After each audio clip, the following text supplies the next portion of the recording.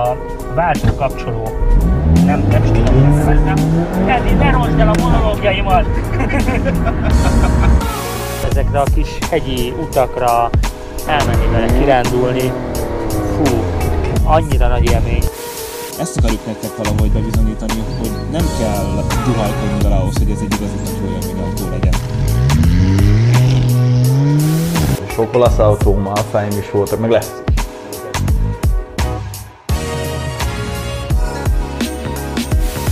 Sziasztok, Alfások, itt vagyunk Los Angelesben az autókiállításon, ahol bemutatták az új Stelviót. Most elég sokan vannak itt, úgyhogy csinálunk csak egy gyors körbetekintést, hogy hogyan néz ki.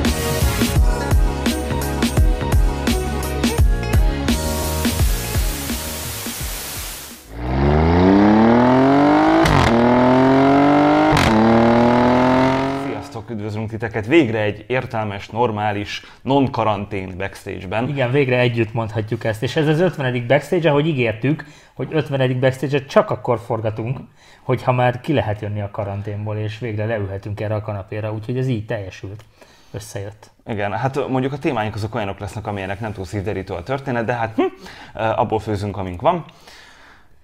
Hát jó, hát most azért, mert 50. nem kell egyből csak jó hírekkel jönni. Ja, nem azt mondom, hogy most itt akkor húra optimizmus. Akkor várhattunk volna, még ki tudja meddig.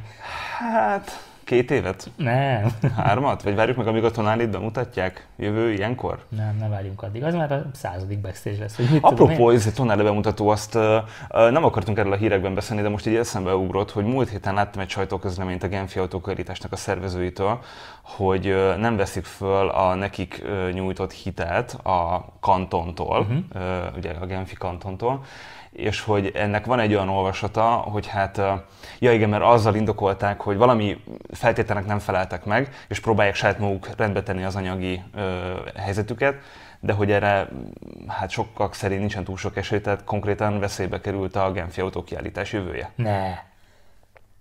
De bizony. Nekem az azóta fáj. Tehát de nekem is, 12 év után nem. Nincs olyan hét, hogy ne jutna eszembe, hogy idén nem voltunk a Genfi autókiállításon. Tehát, hogy ez így tényleg nekem ez egy ilyen törés. Igen, mondjuk szerintem egyébként megoldják, tehát hogyha máshogy nem piaci hitelekből, vagy valahogyan, oké, nyilván nem véletlenül kérték ők a kantonnak az anyagi segítségét, egyébként meglepően alacsony volt az összeg, ilyen pár 100 millió frank, tehát hogy én azt gondoltam, hogy azért ennél sokkal nagyobb anyagi veszteségek voltak ott, amit valahogy kompenzálni kell. Mindegy, drukkolok nekik, hogy valahogy megoldják, mert az nem lenne jó, hogyha a Genfi autókiállítást nem tudnák jövőre megtartani. Nem is ha a járvány miatt az egy dolog, de hogy tehát, hogyha anyagi okai lennének, ami miatt nem tudják megcsinálni, szerintem az 90. Nehezen képzelem el. Ez lett volna a 90. Ez lett volna a 90. Igen. Ez a 2020, ez így nagyon belerondított 2020 mindenbe. ez kuka. Tehát igen. Bárhogy nézzük, oké, hogy megtoljuk majd itt az év végét mindenféle rendezvényekkel, meg elmegyünk ide-oda, meg talán eljutunk bulizni, vagy akármi, de hogy... Ó, én talán már kimaxoltam. Már be lehetett ülni kocsmába, úgyhogy Teddy megrohamozta a belvárost. Azon már mi is túl vagyunk, most már közösen is kéne. Igen. Ja. Na, visszatérve a főcímre, Solymos Dávid SD, köszönjük, hogy most egy ilyen bővített főcímet készítettél nekünk az 50. adásra. Ez nem lesz mindig így, de nyilván majd a 100-ra megint kérünk tőled egy ilyet, vagy valami hasonlót. Próbálta Dávid összefoglalni a szerinte a legjobb pillanatainkat, amikor éppen nem jutunk szóhoz valamelyik autótól. Se. Meg egymástól se. Mondjuk jó, olyan nem volt benne. Na, és de igen. Semmi, csak azt akartam még mondani, hogy vicces, hogy backstage-ben ma június 2-a van, kedd, amikor ezt az adást fölvesszük, ami Olaszországban nemzeti ünnep, ugye az 1947-es népszavazás után, tehát a népszavazáson kellett eldönteni Olaszország új államformáját, ugye a fasizmus után és a II. Világháború után, és ezt ünneplik június 2-án. Az az ünnepnek a neve, hogy Festa della Repubblica, igen. Úgyhogy láttam egy tök jó videót a YouTube, nem is a YouTube-on, a Facebookon talán, hogy a Mattarellát viszik egy ilyen full olasz konvojba, előle egy Alfa Giulia rendőrségi autó, utána pár Lancia téma, és aztán az ő elnöki autója, ami egy Maserati Quattroporte, utána jön 2, szerintem Moto Guzzi egyébként, a rendőrségi motor, legalábbis nagyon úgy néztek ki. Utána jön még egy Lancia téma, és aztán Fekete Báránynak egy Volkswagen Crafter. Úgyhogy, ja, na szóval, hogy lehet énekelni a Fratelli d'Italiát, az olasz himnuszt. Ami szerintem egy olasz pizza neve, de hanem úgy hangzik. Ezt az oroszok ne tudják meg. Na, mindig. Viccelek. Nem fogok most énekelni, de mert Viccek, nem de egyébként senki az a nem jár vicces, jól vele. hogy a koronavírus járvány miatt elmaradt a legrangosabb magyarországi nagyköveti esemény is. A bulika. A bulika, amiről azt kell tudni, hogy az olaszok idehaza, mármint Magyarországon, az olasz nagykövetség a legkomolyabb bulit adja az összes nagykövetség közül, nyilván a nemzeti ünnep alkalmából. Jó, de mondjuk ez azóta van, amióta a mostani nagykövet van itt. Nagykövet úr, aki ugye tavaly óta a Stelvióval jár, hivatalból most már végre lecserélte az Audit. Ugye Alpha City-ben, hogyha emlékeztek és ott voltatok, akkor láthattátok, hogy ő már azzal érkezett. A lényeg az, hogy most már Stelvióval jár, nagykövet úr, és ő adja a legkeményebb partikat, és ez azért úgy beszédes is, hogy az olaszok csinálják a legjobb bulit. Stefánia úton kirobbannak az Nem olasznak. Stefánia, a Várkert bazárban. Ja, azt hittem, hogy a saját rezidenciájukon, vagy hát a nagykövetségen adják a Várkert bulikát. bazár kiverlik, hozzák az Alfa Romeo-kat, Fiatokat ugye az FCA-tól, és akkor úgy megmutatják, hogy milyen az olasz jelenlét Magyarországon, ami azért elég komoly. Hangos, igen. Ezt az olasz turistákról is tudom. Nagyon sok cég van egyébként Magyarországon, nagyon sok olasz cég. Hál' Istennek. Igen. Na, de visszatérve az 50. adásunkra, hogyha már egy kicsit így kerek, akkor én csináltam egy kis statisztikát, hogy tök durva, 2017. október 23-án kezdtük a Backstage-et. Október 23-án adtuk le az első. Akkor volt az első adás, nyilván nem az ünnep miatt. Még emlékszem rá, ott ültünk a izék előtt, mik ezek plakátok előtt. Full sötét volt ez egész, mert ugye nyomorult GoPro-val vettük fel, és nem voltak még... nem voltak lámpáink. Nem voltak lámpáink, Sőt, mikrofon semmi sem. nem volt, tehát hogy atya úr így visszanézve, hű szűzanya Márián, pedig én azon még javítottam is azokon a fényviszonyokon adópremierben, amennyire lehetett, de hát hű, baszki. Igen, az ugye egyébként régen is volt, tehát azért eltelt 3 év, sok minden történt azóta így az Alfa táján, meg nyilván velünk is, meg úgy veletek már is. 3 évet csináljuk? 3 évet csináljuk. Jó, nem teljesen 3 évvel, de... Hát 2,5, de ja. Hű, anyukám. Ja, durva. Úgyhogy 50 adás. És csináltam egy kis statisztikát, kigyűjtöttem, hogy melyek voltak a legnézettebb adásaink. Nyilván ez relatív, hiszen most már sokkal több a feliratkozónk, mint ami akkor volt. Nagyjából egyébként úgy szerintem meg 3-szoroztuk kb. Szerintem amikor elkezdtük a Backstage-et, akkor ilyen 1000 körüli feliratkozónk lehetett a csatornán, most meg már bőven 4000 felett vagyunk. Kétféle statisztikát csináltam, mert nyilván azok voltak a legnézettebb adásaink, ahol valami vendéget hívtunk. Tehát ez nem kérdés, hogy azokat inkább megnézitek, meg megnézik olyanok is, akik nem miattunk nézik, hanem a vendégek miatt. Igen, mondjuk a Pista megnézette a saját rajongóival pontosan, azt az adást. Meg hát Karotta is. Hát Váj Pista a top 3 helyből 2-t el is vitt. Durva, mert a harmadik... Na várj, azt hogy? Hát úgy, hogy ugye 2 videó volt Váj Pistával. Ja. Mindeket én csináltam, igen. Igen. Az egyik volt a Backstage 40, amikor a Model Year 2020-as bemutatóról beszélgettem vele, amikor elmesélte az olaszországi élményeit. Ezt több mint 22 000-en néztétek meg. Aztán Karotta a Backstage 34-ben feljött a második helyre, amihez, hogyha azt egy 2 részes adás volt, amihez hozzáadom a 35. Backstage-et, még úgy sem éri el, mert így összesen 50 000-es nézettséget produkált a 2 adás, azt a 63 000-es nézettséget, amit Váj Pista a Backstage 20-ban követett el, vagy hát igen, ő követte el. Végül is, mert nekem sok közöm nem volt hozzá, én csak megnyomtam a gombokat néha, hogy valamiről beszéljem, és tök jó sztorikat mesélt. Egyébként tök durván, a 40-ben is ő volt a vendég, a 20-ban is ő volt a vendég, úgyhogy a 60-ra várunk vissza, Pista. De, hogy ne csak a vendégeinkről szóljon ez a statisztika, megnéztem azokat az adásokat is, amikor csak mi ketten beszélünk, hogy olyan, milyen eredményeket tudtunk elérni. Szart. Hát, ilyen 10 000-es nézettségek nem voltak. Harmadik helyen a Backstage 17. adása áll, amelyben összegyűjtöttük a top 3 csúnyaságot, tehát a legcsúnyább Alfa Romeo-kat. Ezt 3600-an néztétek meg. A 41. Backstage áll a második helyen, ezt 5200-an néztétek meg. Itt a Szalki-szigetre való Alpha City költözést meséljük el, meg ennek az okait, meg bemutattuk a helyszínt, hogy hol nem lesz, vagy nem volt 2019-ben, amikor nem mentünk. A drónos videós. Igen, a drónos videós Backstage. És hát a legtöbb, itt nyilván megint a témának volt köszönhető a nézettség, majdnem 6500 kattintás, ez pedig a GTA M verziókról szólt. Ami tök jó egyébként, ez a 44. backstage volt, és egyébként meg az úgy elmondható, hogy ha van vendég és érdekes a téma, akkor nagyjából ilyen 10 000-es nézettségünk van, ha meg ketten dumálunk valamiről, akkor meg ilyen 4-5-6 ezer, de hogyha meg nagyon uncsi a téma, akkor 2000. Tehát, hogy így kb. Ez a... De egyébként meg azt gondolom, hogy ez a 2000 az meg pont az a nézőszám, akik a legelhivatottabb alfások, a hardcore-ok, úgyhogy sziasztok! Hello. Mielőtt jöttünk ide, felvetettem a Zsoltinak, hogy akkor mindenki mondjon egy backstage adást, ami a kedvence volt ebből az 50-ből. Én már látom, hogy a Zsolti mit írt föl, úgyhogy ezt már bebuktad, viszont te még nem tudod, hogy én mit fogok mondani, de go ahead. Na, hát nyilván nekem a vájpista és a karottás backstage személyes kedvencem, mert mind a két srácot nagyon kedvelem, és szerintem tök jó beszélgetések lettek. Természetesen meg te csináltad. Nem, tényleg azt gondolom, hogy te ültél volna, hogy ugyanezt a nézettséget produkálja. Tehát itt nem én voltam a kult szereplő. Nem miattam nézték ezeket a backstage-eket, de hogy... Bocs, Degec falván keltem föl. Igen.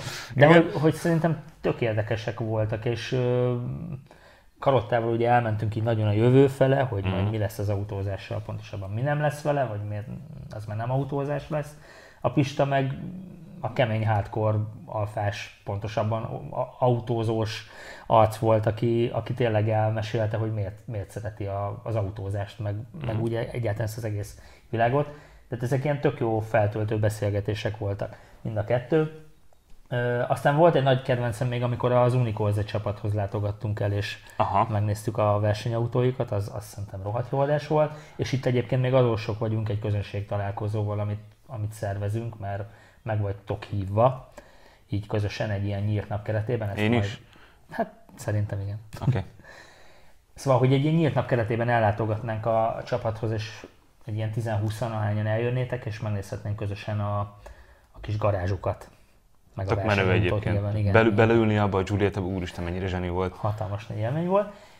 De egyébként azok közül, amiket ketten csináltunk, ott meg az Alfa Romeo Rózsaszín könyve című adás a kedvencem, amiben meg elmeséltük az elmúlt, nem is tudom, 15 évből, vagy inkább 20 évből, hogy melyek voltak azok a tervek, amik végül nem valósultak meg az Alfa Romeo házatáján. És hát elég sokat tudtunk róluk beszélgetni. Tehát nagyon sok ilyen volt. És ez még és counting. Azóta ki lehetne egészíteni. Még pár oldal azóta hozzájött. Ja. Ma is beszélünk majd olyanról, ami majd ehhez így hozzácsapható. Igen. Na és neked? Én nagyon sokat vaciláltam 2 adáson, és aztán végül úgy döntöttem, hogy nekem a 2000 ezelőtti, amikor a Várkonyi Gáborral beszélgettünk. Nekem az a kedvencem. És ez milyen jó adás lehetett volna? Milyen jó adás lehetett volna, ha nem basszuk el a hangot, és ezért ezúton is elnézéseket kérjük. El a hangot, igen, tehát hogy a technika ördöge közbe szól, de ígérjük, a Gáborral lesz még beszélgetés.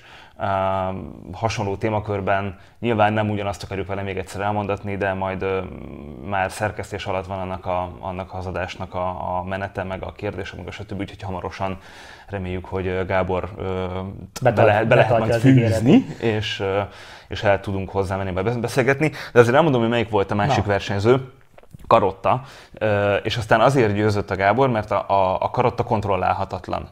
Tehát a Karottát felhúzod és mondja, de igazából én nem feltétlenül ezt akarnám. Tehát, hogy válaszoljon a kérdésemre, mert megvan a fejemben az egésznek az íve, mit akarok, hogy elmondjon, milyen kérdésem vannak, stb. És hogyha nem kontrollálod, akkor elszabadul, és aztán onnantól kezdve egy ilyen parttalan de akkor miért ez a kedvenced? Azt mondom, hogy emiatt választottam a Gáboros... hogy emiatt választottam? Emiatt választottam a Várkonyi Gáboros beszélgetést, mert annak egy tök jó éve volt, baromi jókat mondott, viszonylag értelmeseket tudtunk tőle kérdezni, úgyhogy így. És azok közül, amit ketten csináltunk? Ennyire nem mélyedtem el ebben. Azok közül igazából már annyit csináltunk, hogy már tehát nincsen egy, amit ki tudnék ragadni, amire azt mondanám, hogy ez kurva jó volt. Ezt tudom, hogy amikor itt mi megnyomjuk a gombot, és aztán hello, akkor mindig megbeszéljük, hogy fú, ez most tök jó volt. De azok közül nem tudnék szerintem egyet kiemelni. Nekem most még így beugrik, amikor az RCA-ban csináltunk 2 adást. Azok szerintem tök Andrew. Nem, amikor csak úgy leültünk külön az irodában. Ja, volt az volt a harmadik talán. A harmadik, vagy a 4., meg az 5., tehát a következő. Igen. amikor beültünk valamelyik nagy poszter elé, és akkor ott még ilyen tök felszabadult. Most is az, csak hogy... Igen, emlékszem, akkor ilyen BMW-s együttműködésről beszélgettünk, meg mit tudom én, igen. Ja, az is rég volt. Hát, igen. Ja. Na, hát ennyi. Esetleg kommentben írjátok meg, hogy nektek melyik volt a kedvenc adásatok, és hogy ezt egy kicsit úgy generáljam is, hoztam egy kis díjat, amit majd egy ilyen Alfa Amore ajándékcsomaggal kiegészítenék. Ezt nem is tudom, melyik genfi autószalonról hoztuk el. Nem, tavaly? Tavaly vagy tavaly előtt? Tavaly. 2018. Hát akkor tavaly előtt. Igen. Okay. Ez egy ilyen skic, amit a Stelvio-nak a formatervezője rajzolt. Szóval ezt azok között szeretnénk kisorsolni. Bekeretezve, bocsánat. Bekeretezve? Igen? Jó, oké. Okay. Persze, bekeretezzük, ha már megígértem. Adok majd hozzá keretet, jó? Szóval azok között szeretnénk kisorsolni, akik megírják, hogy melyik volt a kedvenc adásuk, és meg is indokolják, hogy miért. Úgyhogy tessék visszanézni az adásokat is. Igen, és majd kommentben, aki megnyeri, attól várunk egy képet, hogy hova került a kis digitális skic egyébként. Már szerintem ez így látszott. De gondoltam fontos hozzátenni. Tehát nem kézzel rajzolt történet, hanem digitális technológiával. Kézzel rajzolták a számítógép monitorán, nem? Jó, hát végülis kézzel rajzolták, nem ilyen, nem úgy, okay. igen. Tehát erre gondoltam, hogy nem ez. Na, akkor haladjunk tovább. Lesújtó számadatok következnek a magyarországi eladások. Szokásos témánk. Én addig kimegyek, jó, beveszek egy Rivotrilt. Nem, mondhatjuk közösen, mert tényleg durva. És tök jó, hogy most már június 2-a van, mert így már a májust is bele tudtuk venni, tehát az év első 5 hónapjának a erősen lefele gördülő tendenciáját. Sajnos látszik a koronavírus. Nem kicsit látszik a koronavírus hatása. A 20-asodnak a nullája az kb. Majdnem olyan, mint egy koronavírus. Igen. Szóval ezt gyorsan itt összegzem, de majd ki is írom, hogy jobban át tudjátok tekinteni. Giuliával kezdeném, januárban 5 darab, februárban 4 darab, márciusban 4 darab, áprilisban 2 darab, májusban 5 darab. Összesen 20 darab Giuliát adtak el idáig. Stelvio-ból ugyanez a sor, 8, 5, 1, 2, 2, tehát összesen 18 darab Stelvio, május végéig. Giuliettából pedig 10, 3, 9, 2 és 4 darab, összesen 28. Itt nyilván azért volt egy kicsit könnyebb helyzetük, mert szerintem ennek a többsége raktáron lévő autó lehetett. Ugye még mindig nagyon jó az ára a Giuliettának. Azt ne felejtsétek el, hogy ezek az átadott autóknak a számai, nem a megrendeltek. Ezek a forgalomban helyezett autók számai, így van. Tehát a Giulietta azért teljesítetett ilyen jól, mert szerintem a kereskedések, a magyarországi kereskedések is berendeltek néhány darabot eladásra, illetve van egy elég könnyen lekérhető készlet így a nemzetközi vizeken, vagy hát az éterben lebegnek az autók. És azért Giulietta meg Stelvio-t nem feltétlenül készletről választanak, bár nyilván szerintem azok is elfogytak most. És ez összesen 66 autót jelent, ami azért durva, így önmagában is ez kevésnek tűnik, de hogyha nem tudom összehasonlítani a konkrét tavalyi első 5 hónappal, viszont hogyha azt nézzük, hogy tavaly összesen 273 alfát adtak el egy év alatt, és most már majdnem itt vagyunk a fél évnél, ez a 66 akkor nagyon, nagyon szegényes. És, hát igen, de azért én ezt hozzátenném azt, hogy pont az első 5 hónap az, ami nagyon gyászos szokott lenni, és a második fél év az, ami mindig erős. Beszéljen belőled a proféta. Jó, hát most nézd, ez egy normál év, tehát hogy igen. Nem gondolom egyébként, hogy ennél sokkal jobb számok lesznek mondjuk júniusban. Július-augusztusra azért már így lehet, hogy mert ugye kinyitottak a szalonok, meg stb. Nem tudom, hogy a gazdasági válság mennyire érezteti hatását. Ugye nyilván a leadott vagy a megrendelt autókat, azokat ugye átadják, ha megérkezik. Mindjárt erről is beszélni fogunk. Erről is beszélünk, de hogy legyen itt még az RCA csoportnak a többi márkája, itt már nem fogom típusokra lebontani, Fiatból 2008 darabot adtak el május végéig, és azért itt is látszik egy kicsit egy beesés, bár nem annyira, meg januárban még 591, áprilisban már 215 darab már annyira csökkent. Igen, már annyira csökkent, és májusban egy picit emelkedett 385 darabbal. Itt direkt kiírtam az 500X-et, mert ezt szoktátok kérdezni meg a Tipo-t. 500X-ből 84 darabot, a Tipo-ból pedig 340 darabot adtak el május végéig. A Jeepnél meg még jobban látszik egyébként ez az egész folyamat. Összesen 665-öt adtak el belőle május végéig, és míg januárban 154-et, májusban már csak 78-at sikerült forgalomba helyezni. És múltkor kommentben kaptunk kérdéseket, hogy a Maseratival és a Ferrarival miért nem foglalkozunk. Ezt majd Teddy elmondja, de azért a darabszámokat elmondanám. Maseratival összesen 4-et adtak el idáig, Magyarországon május végéig, Ferrariból pedig 8 darabot. Azért nem foglalkozunk vele. Igazából most ezt elmondom, aztán eldöntitek, hogy valid vagy nem valid. Igazából azért, mert a Fiat Chrysler Automobiles nem foglalkozik Maserati és Ferrari értékesítése, tehát nem ők a hivatalos importőr. Igazából nincsen hivatalos importőr, tehát Warm-Up Kft. Az, aki ezeket az autókat hozza be, meg a Wallis. Nem tudom, hogy ők ellátnak-e importőri feladatokat, ennyire nem láttunk bele szerintem ebbe, de hogy lényeg az, hogy nem a Fiat Chrysler intézi a Maserati és a Ferrari értékesítéseket Magyarországon.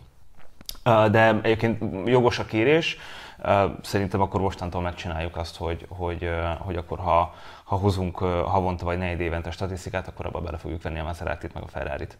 Így van. Egyébként múltkor az új Maseratiról érintőlegesen beszéltünk, hogy éppen bemutatták. A francokat mutatták be, azóta se. Ja, csak egy teaser volt. Május 20-án lett csak volna. Egy teaser volt. Azt lett hiszem. Volna. Igen. Ez majd most jön valamikor. Hát eltolták szerintem. Én úgy emlékszem, hogy annak május 20-án lett volna a bemutatója. Ha jól emlékszem. De már mindegy. De hogy még nincsen semmi. Majd lesz. Ja. És hogy egyébként legyen kis összehasonlítás, mi általában a Jaguarhoz szoktuk mérni, mert így méretben, meg kínálatban talán hasonló egy kicsit a két márka. Nos, a Jaguar még rosszabbul áll, ők 30 darabot adtak el május végéig, úgyhogy az Alfa bőven a dupláját teljesítette, úgyhogy hajrá! Viszont ha már ide kapcsolódunk, akkor pont ma olvastam egy hozzászólást az Alfa Amore topikban, és ezt így nagyjából el is olvasnám, mert tök érdekes. Ez a hozzászólás úgy szól, Zümi 166 nevű tagunk panaszkodott, ő ugye rendelt egy új autót, és azt a hírt kapta a kereskedéstől, hogy még mindig nem került gyártásban az autója, majd csak most június elején fog beindulni, és először az amerikai rendeléseket fogják letolni, majd csak utána következik Európa, ráadásul meg azon is megy a vita, hogy augusztusban legyen a 2 hét nyári leállás, ami ugye szokott lenni általában. És ő azt írja, hogy szóval aki már megrendelte idén a kocsiját, de még nem került sorra legyártásra, ugye a vírusos bezárások előtt, az legjobb esetben is valamikor augusztusban fogja megkapni, de akár szeptemberre is átcsúszhat. És hát nem hiába írta azt a végére, hogy erre tudna vágni magán, hát ezt abszolút megértem. Hát figyelj, most, hogyha nekem kéne még ennyi időt várni, azért azt áldom az eszemet, hogy még novemberben leadtam a rendelést. Igen, durva. És így is januárig kellett várnom. És az a durva Zümi, hogy nem nagyon tudunk biztatni, mert ez sajnos reális. A helyzet, utána néztem, hogy most akkor hogy állnak az olasz gyárakkal. Egyetlen egy kivétellel, nem tudtam utána nézni mindegyiknek, mert nem volt mindegyikről info. Ha jól emlékszem, akkor a torinói gyárról arról itt semmi nincsen. Igazából annyi történt, hogy ugye a koronavírus járvány miatt leállították a gyártást az FCA összes egységeiben. Ilyen szép magyarosan megfogalmazva. Ebben az olasz gyárak ugyanúgy benne voltak, mint Tichy Lengyelországban, ahol az 500-asokat gyártják. Illetve Kragujevac, ahol meg az 500-elet szerelik össze. És aztán a Tichy és Kragujevac, ha jól emlékszem, Tichy biztosan, Kragujevac azt hiszem ilyen 50%-ra tudom mondani, hogy továbbra sem indult el. Olaszországban meg úgy nézett ki a dolog, hogy akkor, amikor ugye bejelentették az újabb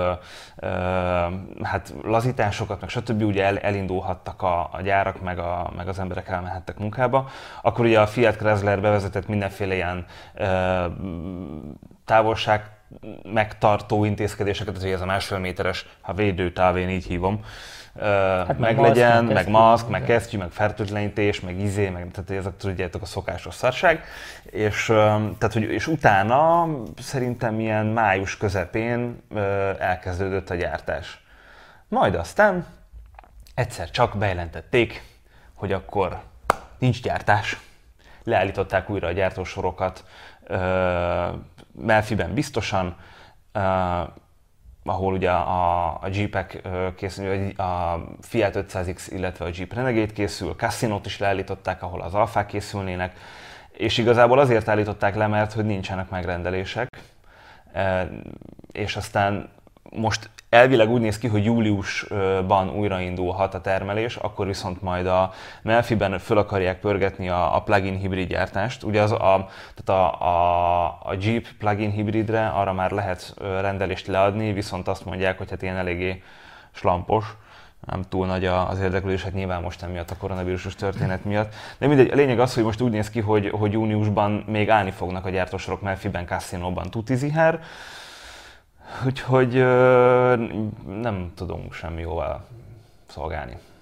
Vagy igen, semmi és egyébként ez tök reális, ha most ezeket nézed, hogy akkor előre veszik majd szépen az amcsi rendeléseket, bár ezt nem értem, hogy miért, mindegy, mi az oka. Hát valószínűleg nagyobb marzsal tudják. Nézd, tehát, ha megnézed a Fiat Chryslernek a globál első negyedévét, most azt hagyjuk, hogy milyen pénzügyi eredmények voltak, egyrészt nem tudom fejből, másrészt meg annyira most nem is érdekes, de hogy a Fiat Chryslert anyagilag évek óta az amerikai piac tartja el.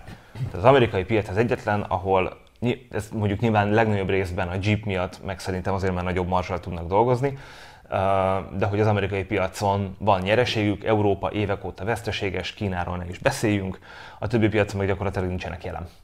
Szóval, hogy innentől kezdve, oké, ott van Dél-Amerika, de hogy Latin-Amerikában sem tudnak különösebb nyereséget felmutatni, tehát alapvetően Amerika viszi hátán az egész Fiat Chryslert, úgyhogy ezek után nem csodálom, hogy mondjuk a nagyon,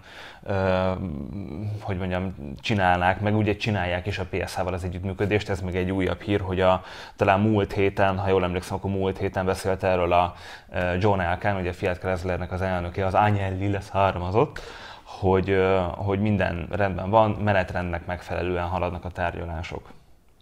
Egyébként meg ebben az a rossz, hogy valahol ez egy ilyen öngerjesztő folyamat is, mert kicsiben mondom, hogy most valaki bemegy egy szalomba, és azt mondják neki, hogy hát megrendelheted most az autót, de majd össze tudjuk átadni, akkor lehet, hogy az ember azt fogja mondani, hogy jó, akkor én most elmegyek a konkurenciához, szintén megkérdezem, hogy mikor tudtok nekem autót gyártani. Ebből a szempontból most lehet, hogy hót mindegy, mert most mindenhol ez van. Lehet, legyen így, vagy hát ne legyen így, csak hogy ez most egy nehéz év. Ilyen szempontból is hozzátehetjük, hogy kuka ez az év.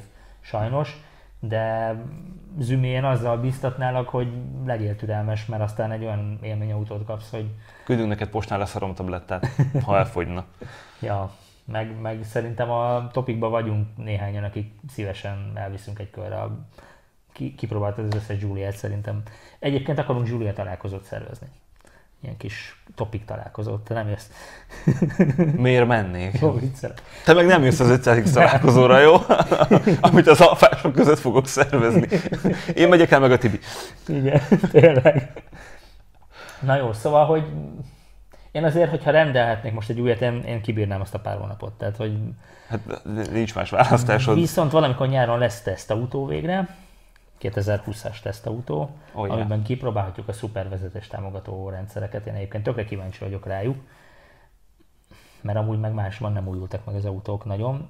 Nem, én azért az infotainmentre még kíváncsi leszek, hogy mennyire fog akadni. Igen, együtt a kettő, az úgy érdekes lesz. Ja, úgyhogy szerintem ugorjunk. Na, de ha igazából gyárbezárások, meg gyárnyitások, szerintem a következő két témánkat is érinti ez a dolog, mert hogy ugye nagyban beharangozták a Fiat 500 elektromos változatát, amit ugye Genfben szerettek volna bemutatni, de ez elmaradt. És egyébként felkerült egy tök jó dokumentumfilm a Fiatnak az oldalára, vagy hát a YouTube csatornájára, amin a Fiat 500, új Fiat 500-nak a gyártását, meg az ötletelését mutatják be, de én nagyon részletekben... Nem tudom, hogy tehát, ha emlékeztek rá, a Fiat 500-nek ugye mivel elmaradt a Genfi bemutatója, ezért a marketingvezető Olivier François, mert hogy Francia, ő volt az, aki így bemutatott, és zseniál, annyira zseniálisan jó volt ez a videó, hogy az valami elképesztő. Na, ez ugyanaz a kategória, nézzétek igen, meg. Érdemes megnézni. Megint csak megerősítette bennem, hogy én ezt az autót nagyon kívánom, tehát nagyon akarom látni, meg vezetni, meg kipróbálni. Nyilván elérhetetlen lesz számomra, de nagyon szeretném már. És tökre kíváncsi vagyok, hogy mikor lesz ebből bármi, mert hogy ugye ebből a La Prima bevezető verziókból egy elég korlátozott példányszám lesz elérhető így Európa szerte, és Magyarországra is szerintem ilyen 10-es nagyságrendben fog csak érkezni, de már meg lehet rendelni. Már meg lehet rendelni, de jó, hogy ezt mondod, mert ugye közben eszembe jutott, hogy te a múlt héten talán a Quattro Ruote, nem tudom, valamelyik ilyen olasz pletykalapban, bocsánat, a Quattro Ruote nem az, de hogy az összes többi az az. Szóval, hogy ott olvastam, hogy mintha augusztusban indulna majd a gyártás Torinóban. Igen, ez abszolút egybevág azzal, hogy itthon is azt mondják, hogy őszre lesznek ebből átadható példányok. Én inkább azt gondolom, hogy ősznek a második fele, vagy a vége lesz ebből Magyarországon. Hát Magyarországra igen. Utolsó helyen van. És hogy miről is beszélünk, ugye a La Prima verzió, ezek a full úgymond, hát nem is tudom, ilyen bemutató példányok, amikben minden benne van. Tehát, hogy két felszereltségi csomag lesz kb. Az egyik a Cabrio, a másik meg a csukott tetős, vagy a zárt tetős változat. Hatchback. Igen, hatchback, pontosan. Minden földi jóval felszerelve. Tehát az összes extra benne lesz, itt nem nagyon tudsz majd, sőt nem tudsz majd x-elgetni, hogy mit nem kezd bele. És mit kezd bele? És hát ennek fényében az áruk is nagyon durva. A full verzió, a Cabrio az 37.900 euró, amit direkt ma kiszámoltam, ez 13 millió forint. Igen, csak azért ehhez vegyük hozzá azt, hogy ez az olasz piacon ennyi, és hogy az... Nem, Magyarországon is ezzel számolnak. Tehát, hogy ez így nagyjából ez így vállalható ár. És a hatchback az pedig 12 millió, tehát nagyjából 1 millió forint van a kettő között. Éppen hogy áll az euró, mert ugye ez 34.900. És hát igen, azért mondjuk hónapokkal ezelőtt ez sokkal jobban hangzott még, ez az ár egyébként forintban. Most nem annyira jó, bár ha egy héttel ezelőtt veszük fel az adást, akkor még csúnyább lett volna ez a két szám. Mert? Hát mert akkor még 360 körül volt az euró. Tehát, ja, én elengedtem ezt a gyeplőt, mert úgy értem, hogy már... Ja, te már euróban számolsz. Nem, hát egyrészt euróban számolok, másrészt meg most így nem követtem, hogy mennyi az euró árfolyam éppen. Most 3,46 a mai nap. What a beauty. Én 3,60-nál kiszálltam a körhintából. Ja, szóval, hogy itt volt egy ilyen félreértés szerintem, és én még itt a totálkáros Facebook kommentek között is elvesztem ebben, meg érveltem, nem szoktam sokat kommentelni a Facebookon, de ott beszálltam, amikor a Totalcar úgy hozta le ezt a cikket, hogy nagyon drága lesz a Fiat 500 elektromos. Csak azt felejtették el hozzátenni, meg egyébként így a magyar szaksajtó úgy szakkumpak, hogy ebből a Fiatból lesz egy alapmodell is, ami nyilván oda lesz pozícionálva, mint ahova mondjuk a Mini elektromos változata. Ugyanazt csinálták az 500-ben, mint amit a Giuliával, emlékezzetek, először a GTA jött ki, aztán utána jött az összes többi. Pontosan. Ugyanez lesz itt. És ezt szerintem tök jól csinálják az olaszok, én ezt gondolom. És amivel versenyezniük kell, az a 10,5 millió forintos ár. Egyrészt ugye, hogy beférjenek most az új, nemrégiben bejelentett állami támogatásba, ami 11 millió forint alatti elektromos autók esetén 2,5 millió forint állami támogatás jelent. Másrészt meg a Minivel vannak pariban, tehát hogy igazából abszolút az a vetélytársa a Fiat 500e-nek, és ott az alapár az 10,5 millió forint. Tehát ezzel kell itthon majd versenyezniük. Nem tudom még, hogy mennyi lesz az alapmodell, hiszen erről még nincsen szó, de ha tippelni kéne, szerintem ez 90%-os pontossággal be is jöhet. Mindenképpen az a cél, hogy beférjenek ebbe a támogatásba, hogyha eladásokat akarnak produkálni. És mondhatjátok azt, hogy ez még így mindig sok. Én azért megnézném, ennyibe kerül a technológia. Így van, megnézném azért 1-2 év múlva, hogy hány elektromos Mini, meg hány elektromos Fiat lesz Magyarországon, szerintem sok. Szerintem is. Ezt nagyon jól csinálja szerintem a Fiat, tök igazuk van. Tehát, hogy egy divat márka, 100%-ban megújították ezt az autót, tehát semmi köze nincsen az elődmodellhez. Sokan kérdezték, hogy lesz-e belőle benzines, azt is megkommunikálták, hogy nem. Tehát ebből a Fiat 500-asból már csak elektromos változat lesz. Nyilván a régit, idézőjelben régit megtartják teljesen felfrissítve. Abból ugye most jöttek a mild hibridek, az is egy tök jó választás, árban is, ugye az ott van 4 millió forint környékén. Igen.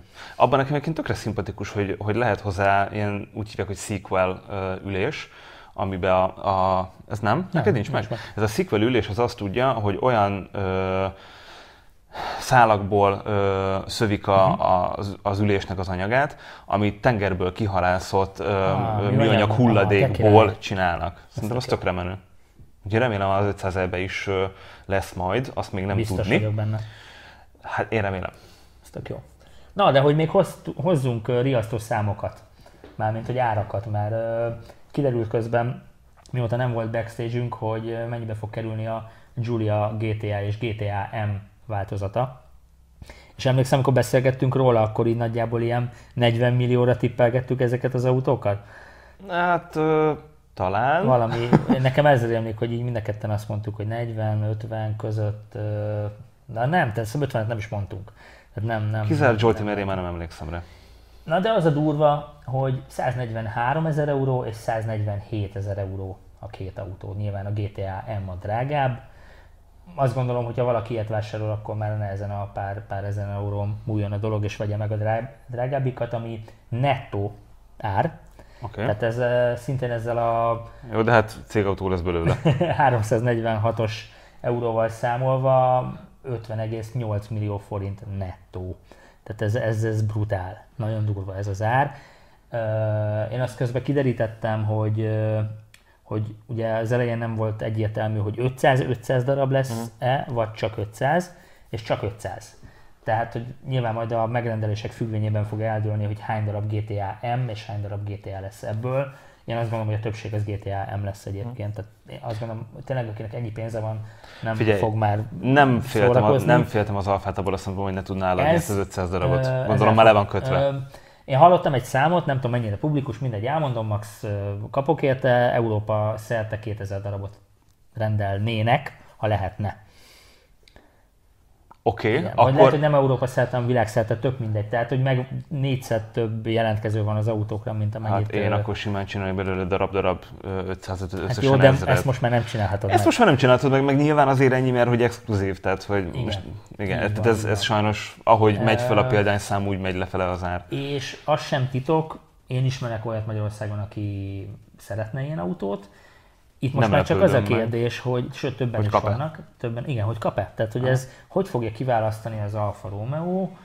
Gondolom ez már ilyen Ferrari szintű sztori, hogy megnézik, hogy neked milyen alfáid voltak eddig, vagy milyen alfákat birtokolsz most.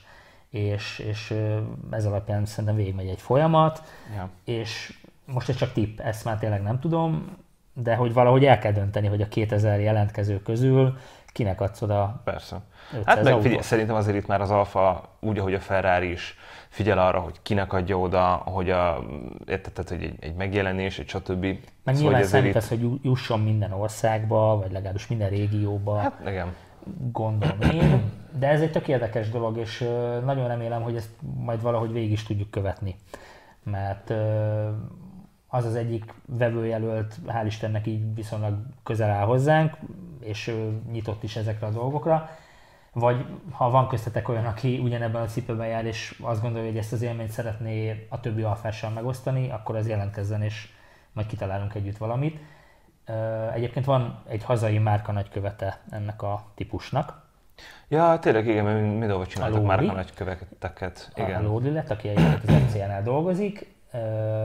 Tehát, hogyha te szeretnél egy ilyen autót, akkor kifejezetten egy márka nagykövet foglalkozik a te ügyes-bajos kérdéseiddel, ő fog végigvezetni azon a folyamaton, amíg eljutsz a rendelésig, pontosabban aztán az átvételig, sőt, ugye az árában benne van egy vezetéstechnikai képzés, valahol Olaszországban, a Alfa Romeo Akadémián. Balokkóban vagy. Balokkóban.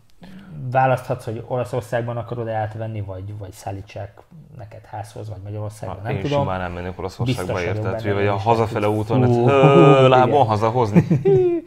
Bár azért még sok kérdés felvet ez a sztori nekem. Tehát, hogy itt a forgalomba helyezés hogy van, hogyha te átveszed Olaszországban, akkor majd forgalomba helyezik neked itthon, aztán újra kiviszik, tehát hogy ezt hogy csinálják? Nem, hát szerintem ez ugyanolyan, mint hogy Olaszországban forgalomba helyezik ott új autóként, igen? Akkor végig kell jutni azon a procedúrán, hogy Olaszországból kihozd, és erről nagyon brutál történeteim vannak, vagy nem nekem személyesen, mert hál' Istennek nem estem ebbe, terveztem, de aztán letettem róla.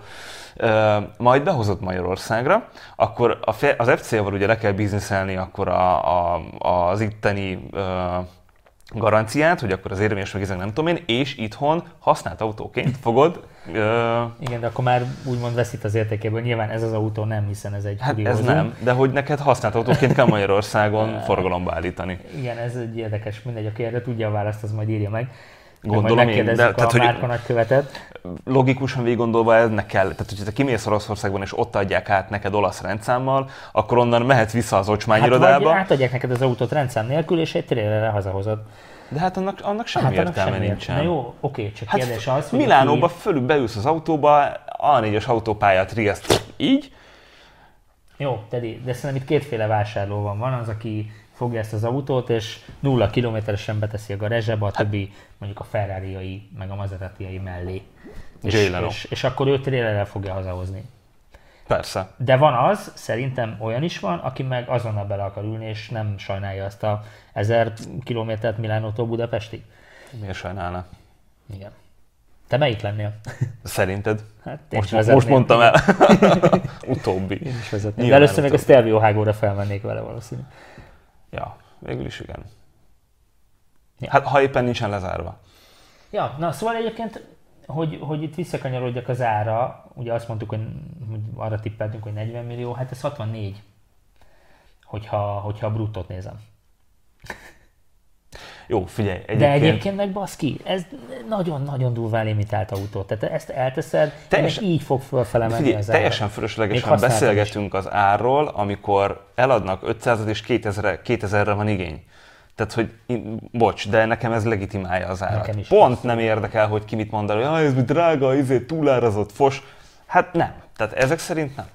Igen, ez így bizonyítja, hogy nem. Igen. Igen, mert jöttek a kritikák, hogy igazából most az, hogy néhány lóerővel több, meg hogy 100 kilóval könnyebb, hogy ezt simán fogod a saját quadrifóliódat, és rádob 100 lóerőt valamelyik tuning cégnél. Oké, de most érted, tehát ugye az nem ugyanaz, kettő meg, ez tényleg, tehát hogy nem gondolom, hogy ezt pályanapon kívül bárhova kiviszik majd, akik egy ilyet vesznek. Igen, meg mit szerintem. Alfa találkozóra elmennek vele, meg valamilyen olyan rendezvényre, ahova kell.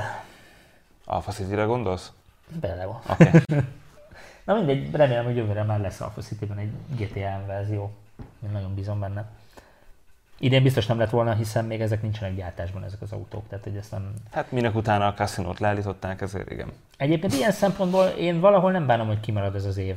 Mármint, hogy nincsen Alfa City, meg nincsenek ilyen nagy rendezvények, mert ja, mert nem, jó, nyilván akkor lett volna. Hát figyelj, ha szerencsénk van, akkor jövőre, mire lesz Alfa City, már bemutatják a Tonale-nek a széria verzióját, de nem vagyok róla meggyőződve. A Tonale GT-t? A Tonale GT-t. Ja igen, mert hogy a Tonale-val kapcsolatban erről még beszélni akartunk, csak aztán így elsiklottunk a történet felett. Ja, ezt én mondtam a Zsoltinak, ezt a Tonale GT történetet, hogy egy kicsit ilyen, na mindjárt megértitek, hogy miért, én azt mondtam, hogy kicsit szívassunk meg titeket, mert hogy lesz Tonale GTA. Mindjárt mondom, hogy ugye úgy néz ki a dolog, hogy a Tonale-t eredetileg a Giorgio-nak tehát annak arra a platformra húzták volna föl, amin ugye most van a Stelvio meg a Giulia, de hogy egy ilyen kisebb, ugye ez egy moduláris cucc, kicsit megrövidítik és felhúzzák rá a Tonale-t full elektrikbe, mild hibridbe, vagy sima hibridbe, vagy plug-in hibridbe, meg normál belső égésű motorral. Na és akkor most jött az állítólagos megerősítés, aztán meglátjuk, hogy ebből mi igaz, vagy mi nem, de hogy állítólag most az van, hogy a Renegade per 500X per Jeep Compass platformra húzzák fel az autót, ami azt is jelenti, hogy a műszaki tartalma az ugyanaz lesz, mint ami a Jeep Renegade, és akkor ide értjük a Jeep Renegade-nek a 4X-el, tehát vagy hibrid, plug-in hibrid változatát is. Tehát 1 literes 3 henger turbo, 1.3-4 liter turbo, illetve az 1.3-4 liter turbo plug-in hibrid, és ez utóbbi, ja és akkor nem tudjuk, még azt hiszem nincsen eldöntve, hogy akkor az 1,6-os meg a 2 literes Multijet 2 dízelmotorral mi lesz, valószínűleg egyébként bele fogják rakni, nem érne.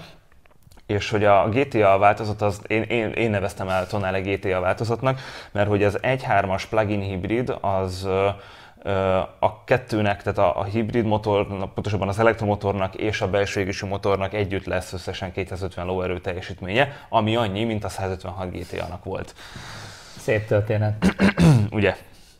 Igen. De szóval az nagyon durva, hogy igazából most már itt tart valahol a technológia, hogy azt a 250 lóerőt, amit mondjuk 10 akárhány évvel ezelőtt ledobtuk tőle az agyunkat, azt most simán kihozzák egy ilyen pici motorból, meg mellé pakolva. Hát igen, nézd, őszintén szóval egyébként egy kicsit csalódtam akkor, amikor ezt meghallottam, vagy megláttam egészen pontosan, mert hogy nem azért, mert hogy tök más platformja lesz az autónak, de hogy ugye nem lesz belőle full elektromos. Kezdődik ott? Vagy legalábbis egyelőre nem. És egyébként a Jeepnek a plug-in hibrid rendszere nekem baromira tetszik, hogy a belső égésű motor hajtja az első tengelyen lévő két kereket, és az elektromotor meg a hátsó tengelyen lévő két kereket. Szóval szerintem ez itt és tök jól összedolgozik a kettő, tehát ez baromira rendben van. De a motor kínálat az szerintem hát nem feltétlenül erre számítottam, bár most de nem is az, hanem utána meg belegondoltam, hogy most ez a dolog, hogy erre megy a világ, de hogy mi a realitás. És FCA szinte most ez a realitás, hogy abból főzünk, amink van, és nem fejlesztünk ki új belső égésű motorokat, vagy pláne hibrid rendszert, mert hát hiszen most készült el egy. Meg majd a PS-től ugye jönnek be a cuccok. Ehhez kapcsolódik még az a hír, hogy ugye hát ez a hőnáhított, nem tudom, a nagyobb, a Tonarénél nagyobb, ugye kompassz, talán kompassz méretű, vagy annál egyen nagyobb, nagyobb a Cherokee csirke talán méretű Alfa SUV lesz az, amit majd PSA platformra fognak csinálni, full elektromosan is. Jó, de tegyük hozzá, de szerintem ez megint rózsaszín könyv. Igen. Így van, meg rózsaszín könyv, ki tudja. Én azért nagyon bízom abba, hogy csinálnak egy full elektromos változatot is belőle. Hát én ezek után már nem. De tényleg, tehát hogyha, jó, figyelj, okay. azzal, hogy egy Renegade per Compass per 500X platformon húzod, az ugye az azt is jelenti, hogy első kerékhajtás, igen, vagy legfeljebb összkerékhajtás, és nem fogod tudni belerakni a teljes elektromos hajtást, mert nincs rá kidolgozva, nem tudja befogadni az alváz. Igen. Tehát innentől kezdve... Ebben az egészben egy jó dolog van, hogy még nagyon sokat tudunk majd beszélgetni ezekről a dolgokról. Anyám, még lesz pár ilyen backstage, majd így mindig bepineljük, hogy melyikben volt még róla szó. Ja, igen. Mindegy. Én ezt azért sajnálnám. Tehát így túl jó koncepciónak tartom a Tonalét ahhoz, hogy ne legyen belőle egy full elektromos. Oké, Zsolti, hány túl jó koncepciója volt az Alfának? Majd amikor megcsináljuk az Alfa Romeo rózsaszín könyvek 2 kiadást, akkor erről is beszélgetni fogunk. May it be. És hát ez volt az 50. backstage-ünk, és valahol most láttuk, elérkezettnek az időt arra, hogy beszéljünk arról is, ami egyébként már nem is tudom hány adás óta mindig ott van a leírásban, hogy van egy Patreon oldalunk, ahol minket tudtok támogatni, hogyha szeretnétek. Alapvetően arról szól ez a történet, hogy szeretnénk több, jobb, izgalmasabb, érdekesebb adást csinálni nektek. Tudjuk, hogy ennek a műfajnak, ami itt körülöttünk zajlik, meg amit mi csinálunk, ennek vannak keretei.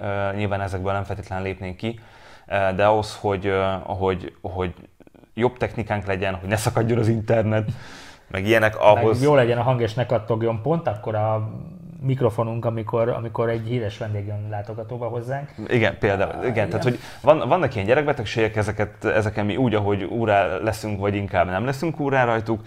Szóval, hogy ehhez szeretnénk a ti támogatásotokat kérni Patreonon. Csináljuk különböző csomagokat, választhattok, hogy hány dollárral akartok minket havonta támogatni, és tényleg ezt ne jelzezzétek úgy, hogy mi most pénzt szeretnénk, vagy mi azt szeretnénk, hogy csak akkor nézheted a mi adásunkat, hogyha fizetsz, mert ez nem egy jó vonal, meg soha nem is erről szólt az Alfa Amore, de hogyha úgy érzed, hogy mi olyat csinálunk, ami jó és támogatható, akár 1-2 ezer forinttal, akkor azt mi megköszönjük. Nyilván ki fogjuk írni a nevedet. Egyébként van, most is támogatunk, meg egyszer már volt 2 egyszerre. Azért ezt jó lenne felülmúlni egy picikét. Igazából annyi, hogy szeretnénk venni jobb mikrofont, szeretnénk venni jobb kamerát, hogyha segítetek ebben, azt nagyon megköszönjük, és fogunk ezért nektek plusz tartalmat csinálni, akár azt is el tudjuk képzelni, hogy azok, akik támogatnak minket, azok jóval korábban megnézhetik ezeket a részeket, vagy meghallgathatják, akár külön tartalmat készítünk nekik, nyilván ez már egy bizonyos látogatói vagy támogatói szint felett. Ez majd így alakul, tehát hogy igazából ezt most úgy látszik, vagy látom, hogy nagyon nagy divat ez a YouTube-on, egy próbát mi is teszünk, aztán max nem jön be, tehát hogy kardunkban nem fogunk dőlni, nyilván akkor is lesz backstage, hogyha ti erre nem láttok így kedvet, de majd meglátjuk, nem? Tehát, hogy így pontosan egy próbát szerintem megér, úgyhogy nézzétek meg a Patreon oldalt, aztán döntsétek el, hogy mi vagyunk-e azok, akik megérnek egy kávét havonta. De nem? Meg körülbelül arról beszélgetünk. Nagyjából igen. És sok is kávé, az egy jó mikrofon. És sok kis mikrofon az mi? Egy jó adás. Igen. Végül is igen. Ja. Mindegy, köszönjük szépen előre is, hogyha támogattok minket a Patreonon, és köszönjük szépen már a figyelmeteket is. Ez volt az 50. jubileumi Backstage. Remélhetőleg hamarosan találkozunk egy kicsivel jobb hírekkel, meg kicsivel több hírrel. Nem rajtunk fog múlni, meglátjuk, hogy mit hoz a világ, addig még vigyázzatok magatokra. Köszönjük, hogy néztetek minket, sziasztok! Sziasztok! Hello!